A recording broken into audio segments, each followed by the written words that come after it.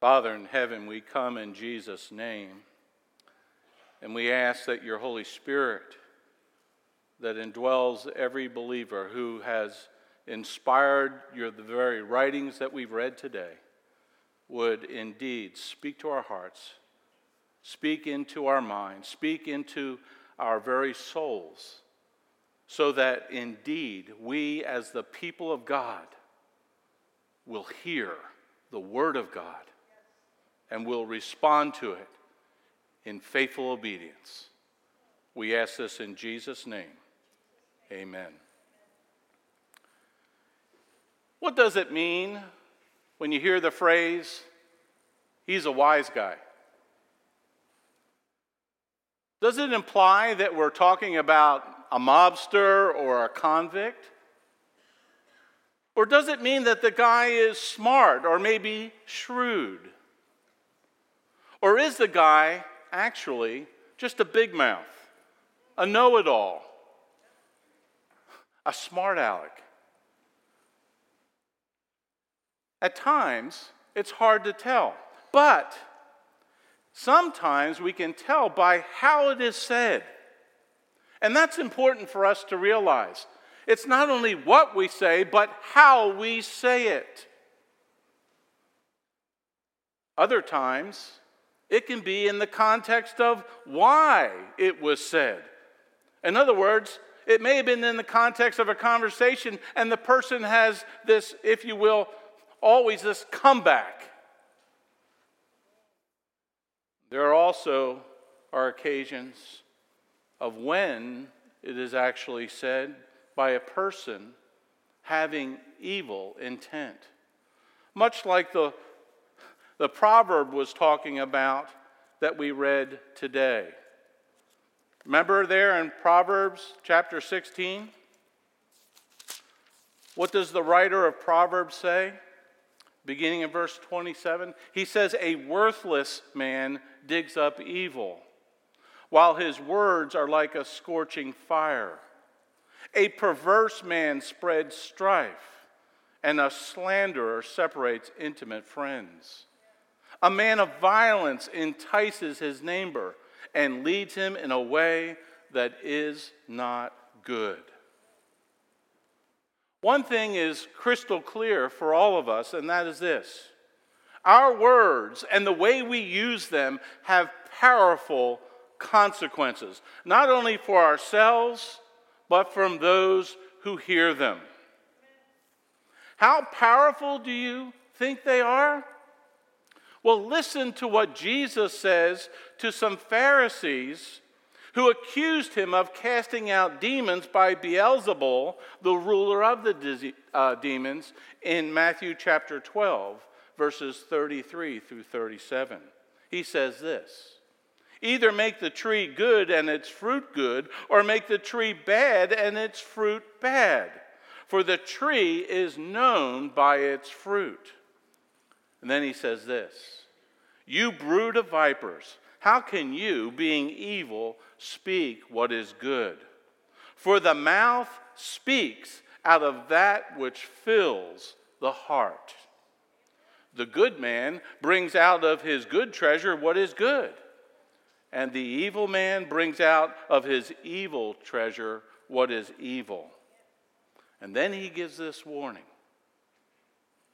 "But I tell you that every careless word that people speak, they shall give an accounting for it in the day of judgment. For by your words you will be justified, and by your words you will be condemned." Or how about what the Apostle Paul says in Ephesians, when he's talking about indeed sanctifying our speech? He admonishes there in chapter 4, "Laying aside falsehood, speak truth each one of you with his neighbor." And then he goes on and he says, "Let no unwholesome word proceed out of your mouth, but only such a word as is good for edification, according to the need of the moment, so that it will give grace to those who hear. And then he puts it in this context. He says, and do not grieve the Holy Spirit of God, by whom you are sealed for the day of redemption. Let all bitterness and wrath and anger and clamor and slander be put away from you, along with all malice. And be kind to one another, tender-hearted, forgiving one another, just as God in Christ also has forgiven you. You see, what we say or do not say, and how we go about saying it, is particularly important for us as Christians. And with this in mind,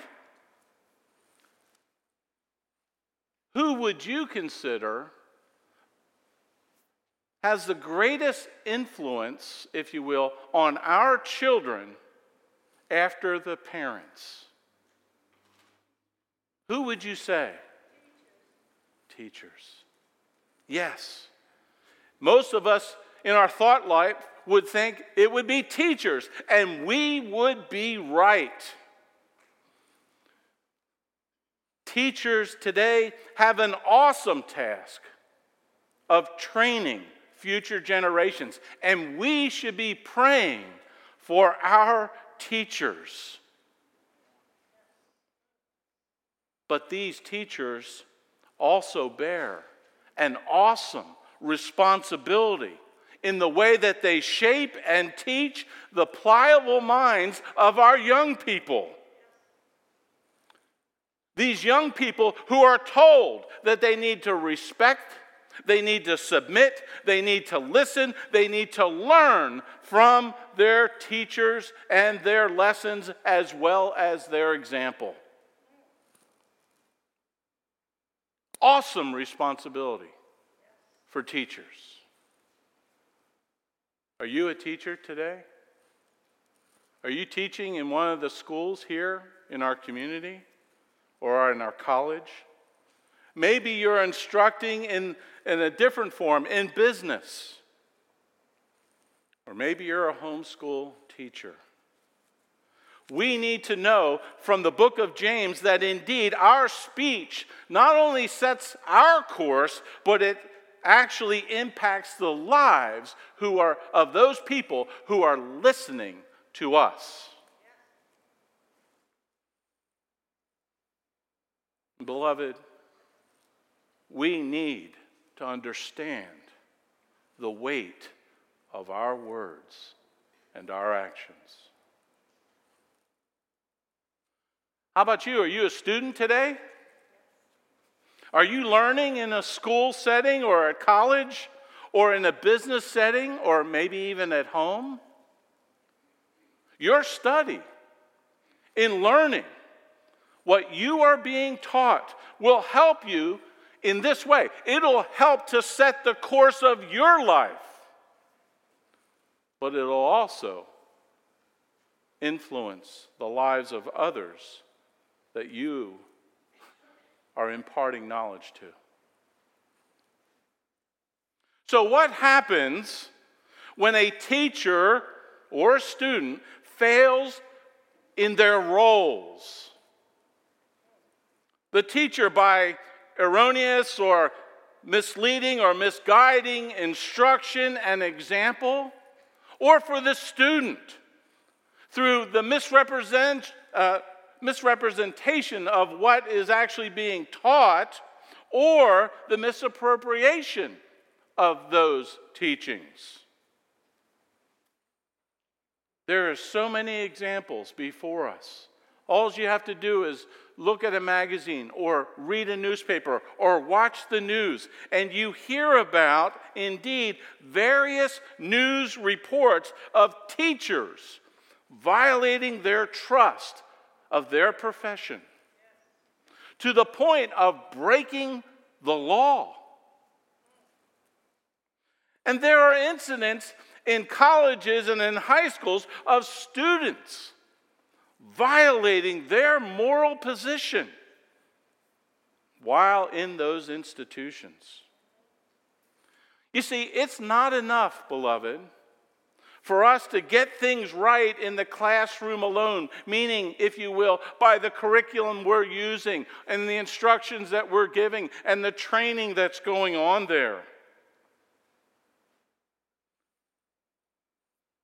We need to be living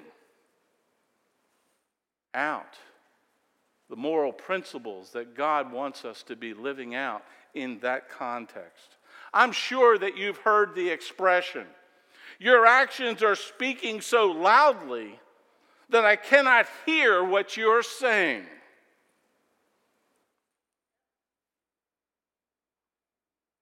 We must not only talk, but we must live in a manner worthy of the calling that God has on our lives.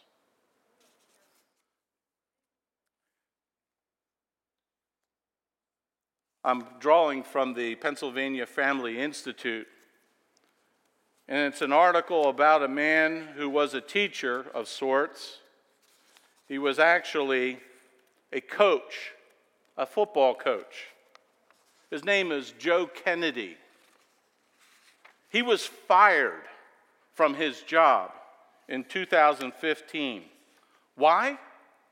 For exercising his religious freedom and praying after games on the 50-yard line. That's why he was fired. Coach Joe Kennedy would actually kneel at the 50-yard line to pray after each game. And every player and other students and parents would join him. And after the ultimatum came for him to stop, he was fired. And the U.S. Court of Appeals of the Ninth Circuit, who just was listening to this court case this week, ruled in favor of the school's decision to fire him.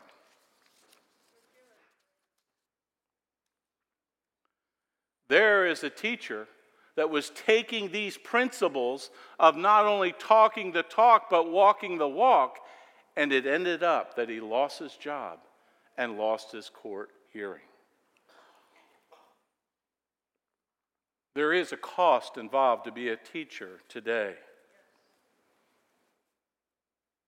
And if this is true of teachers and students in the public school setting, then how much more crucial when it comes to Christian education in the church, where the primary text is the holy Word of God, and where the, if you will, the inspired work of the Holy Spirit and the illumination of the Holy Spirit is teaching and guiding and gifting and empowering God's people so that they can know God, live for God, and make Him known in this world.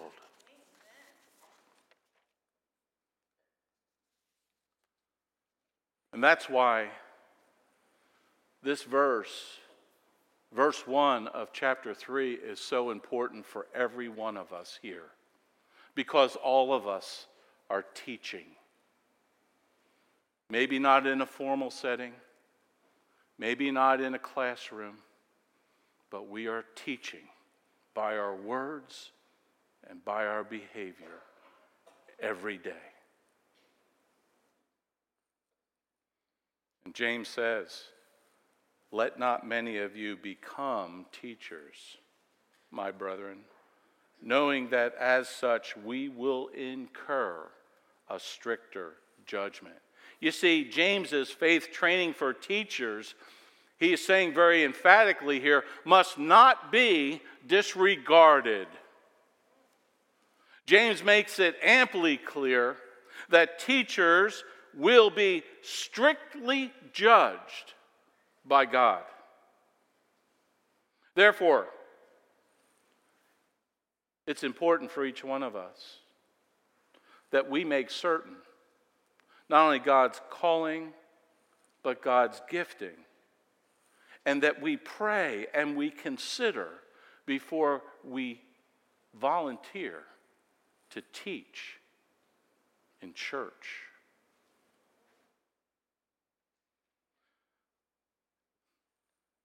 We must keep this verse in mind. We must understand the weight of judgment that is awaiting people who teach the Word of God.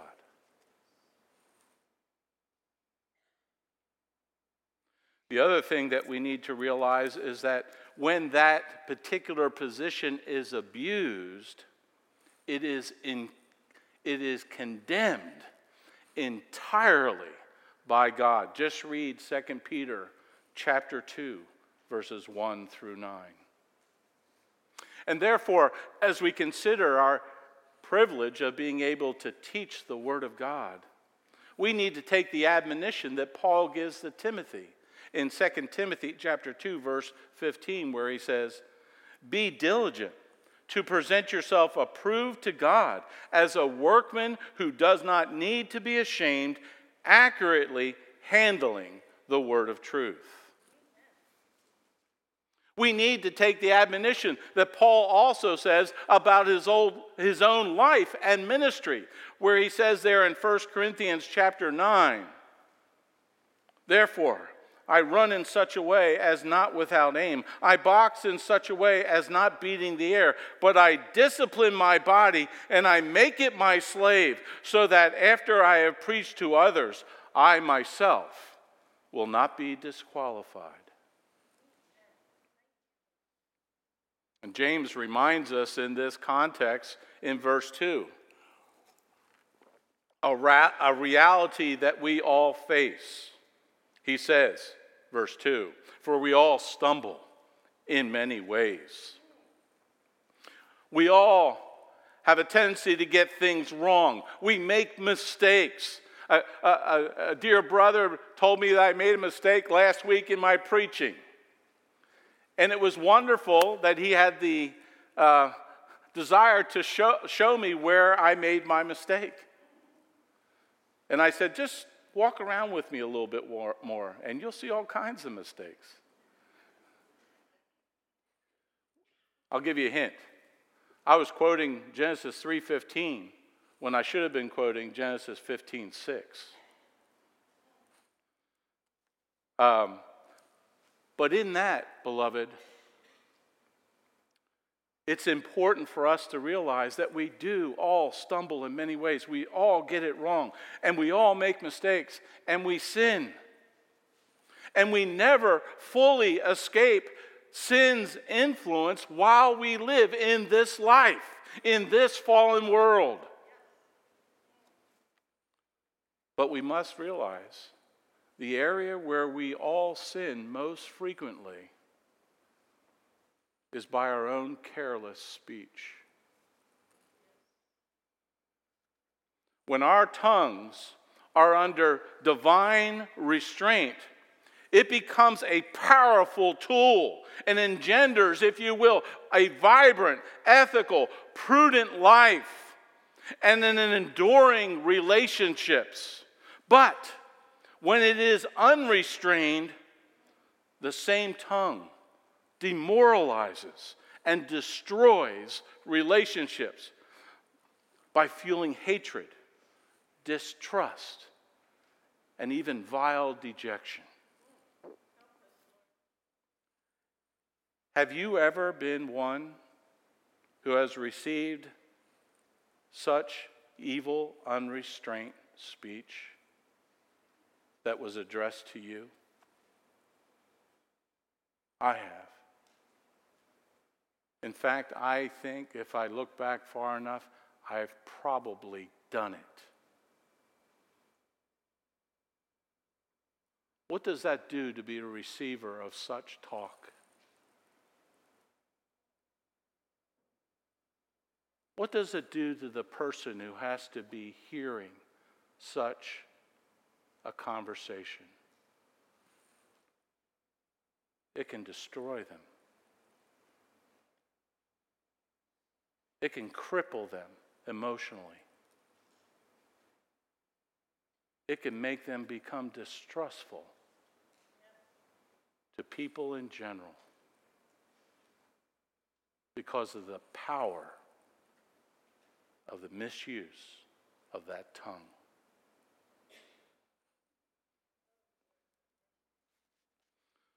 So though the tongue is small, it can be used rightly as God intended to build up. Or it can just destroy and tear down just as easily.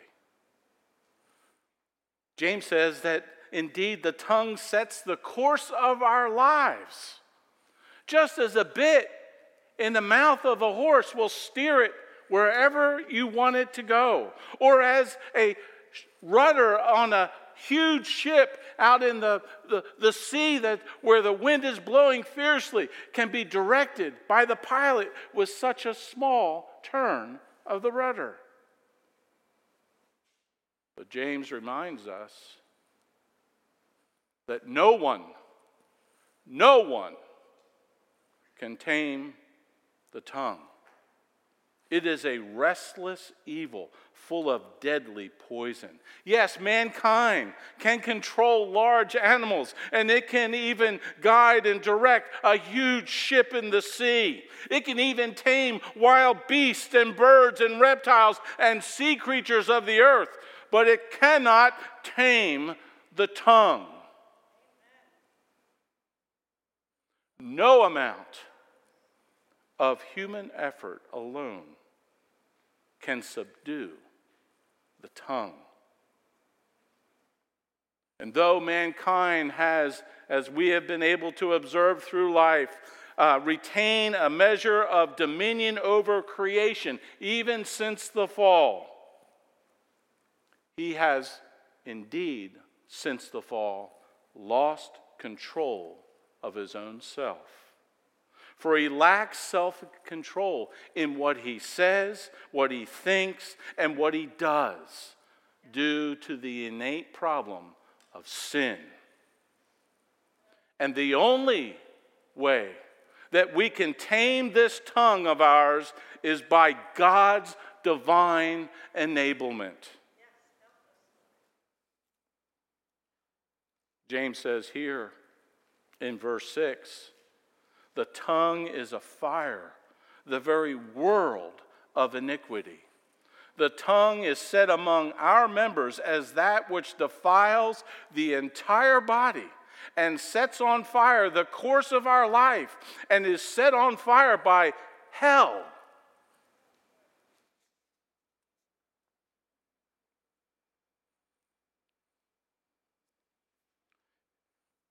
James is implying here that when the tongue is out of control, it spews out sin-laden flames that are evil and devastating and corrupting.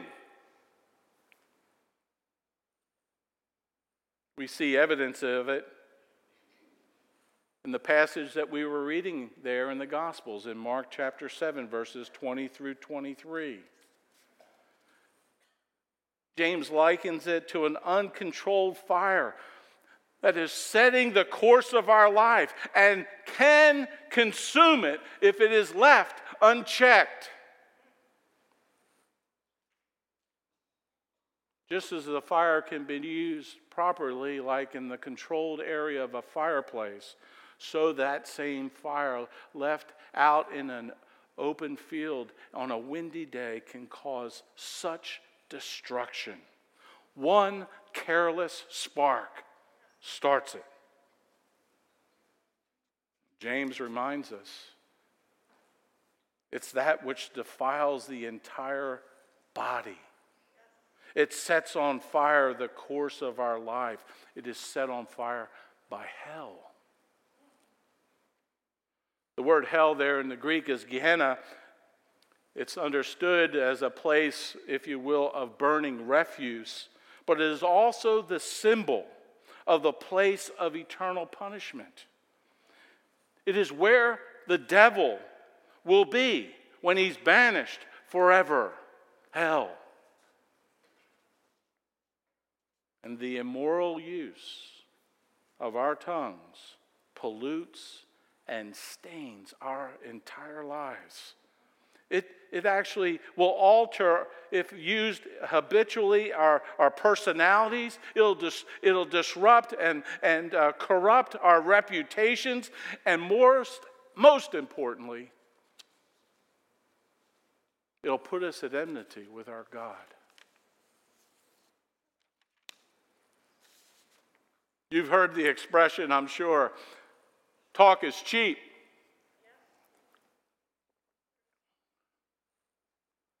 Talk is never cheap. Talk is costly. As Jesus was pointing out to his disciples when he was explaining that parable, it's not what enters into the man that defiles the man. It's what comes out of the man from the heart. That is what defiles the man. How bad can it be? If you're on the receiving end of it, you know how bad it can be. Because it hurts.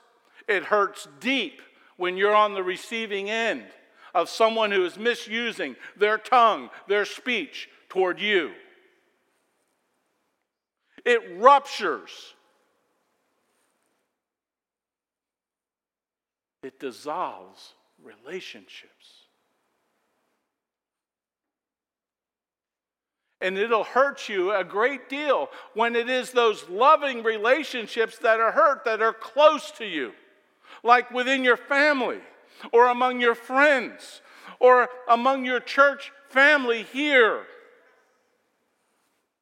Most seriously, we need to realize that it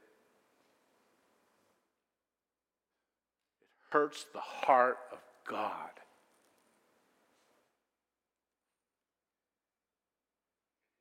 Well, how does it manifest itself? Well, James gives us an example of it here in James chapter 3, verses 9 and 10.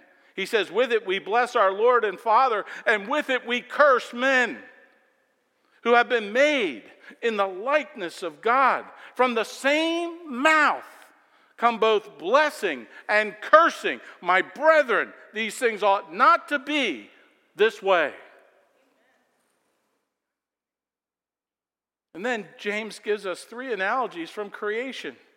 Things that we observe. He says, from a bubbling spring or brook, can it come out water that is both fresh and bitter? How about with fruit trees? Can they produce a different type of fruit than what they've been made for? Or can we extract, if you will, fresh water from salt water? Not naturally. You can't do it today. But it is unnatural. How many of us sitting here today have been guilty of sinning with our speech this week?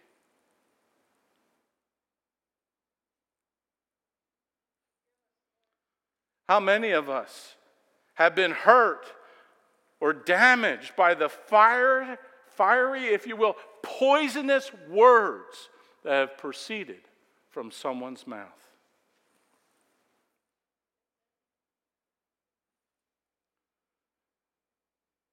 The mouth should be used consistently to praise God and to express love and kindness to other men. Finally, James says, as he's sort of shown us already, that indeed this does affect our behavior, our conduct. And our conduct actually determines how we are living our lives. By what sort of wisdom are we living our lives? Is it godly wisdom or is it the world's wisdom? These two sources are always going to be in conflict with one another. If we're living by godly wisdom, we will embody a proper use of our tongue and the way we behave. We'll be considerate in our hearts. We'll be gentle in our deeds. However, if we are living by worldly wisdom, we'll exemplify those traits as well, which he cites here as bitter jealousy, selfish ambition, sowing, if you will, the disorder and every evil thing. Why is this? Because worldly wisdom's source is in this fallen, sinful world. It is earthly, it is natural, it is demonic. In fact, the Apostle Paul says there in 1 Timothy chapter 4, verse 1, that it actually comes from deceiving spirits and things taught by demons. Whereas godly wisdom comes from above. It's first pure, peaceable, gentle, reasonable, full of mercy and good fruit, without partiality or hypocrisy. Its fruit is righteousness, is sown in peace to make peace. And one of the characteristics that you can see in verses 17 and 18 about this godly wisdom, this wisdom that comes from above, is that it comes from God and it's purity. There's peace, and there is the produce of righteousness coming from it. This is the byproduct of righteous fruit in a person who has actually been saved by God's grace through the redemption that is purchased for us in Christ Jesus, whom we have placed our faith alone in. This is the spiritual evidence, if you will, of thankfulness in a believer's heart and mind that has been revived and is at peace with God, and therefore at peace with his neighbor. This fruit of righteousness is alive. It's supposed to be spreading. Just as we're called to spread the gospel of the Lord Jesus Christ to others so that they might hear what Jesus Christ has done to save sinners. As Proverbs chapter 11, verse 30 says, the fruit of the righteous is a tree of life, and he who is wise wins souls.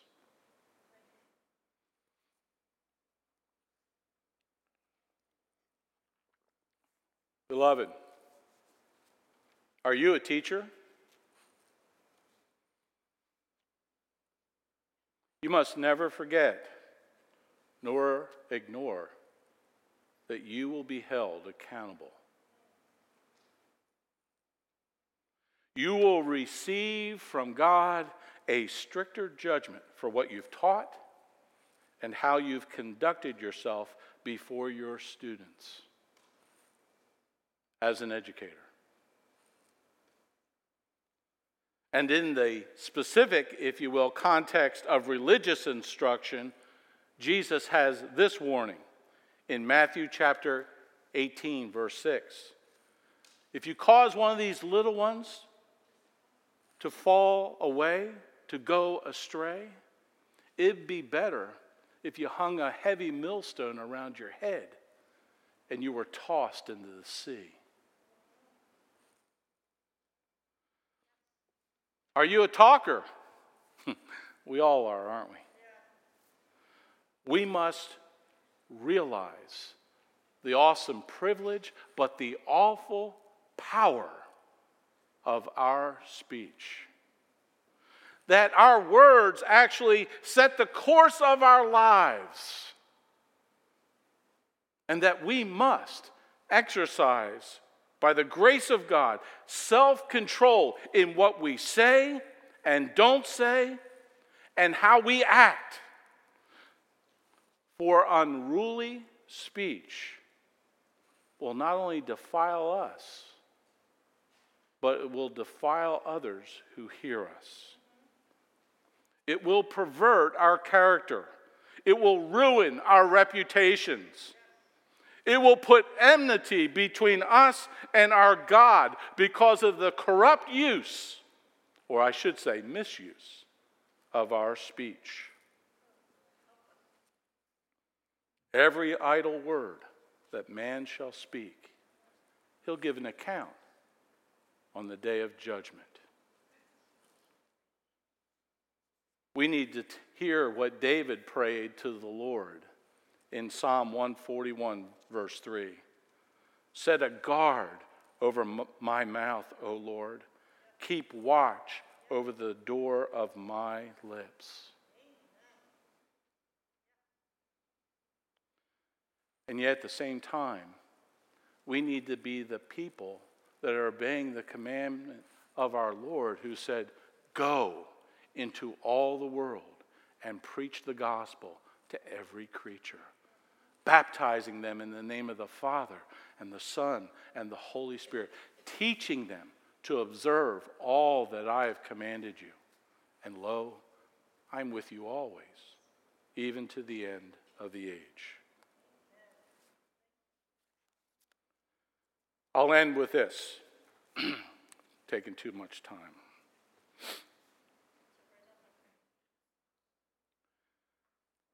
Romans chapter 14, verse 10.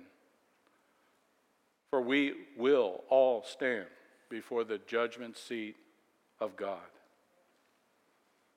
For it is written, as I live, says the Lord, every knee shall bow to me, every tongue shall give praise to God. So then, each one of us will give an account to himself, of himself, to God. Amen.